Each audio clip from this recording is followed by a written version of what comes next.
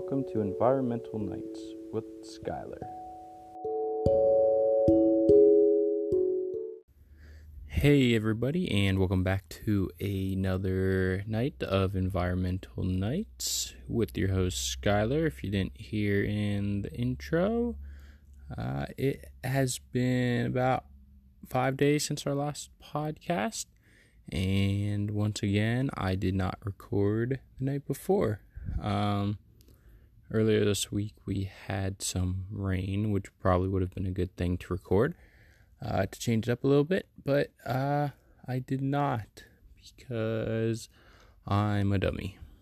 For those that are new listeners, this show is a part of the Noodles on the Wall podcast, which does this show as well as currently just one other show called Wiki What. But this show is about just falling asleep to different sounds in my area, mainly my backyard or front yard, because I can leave my phone out and not have to worry about it getting stolen in those two areas.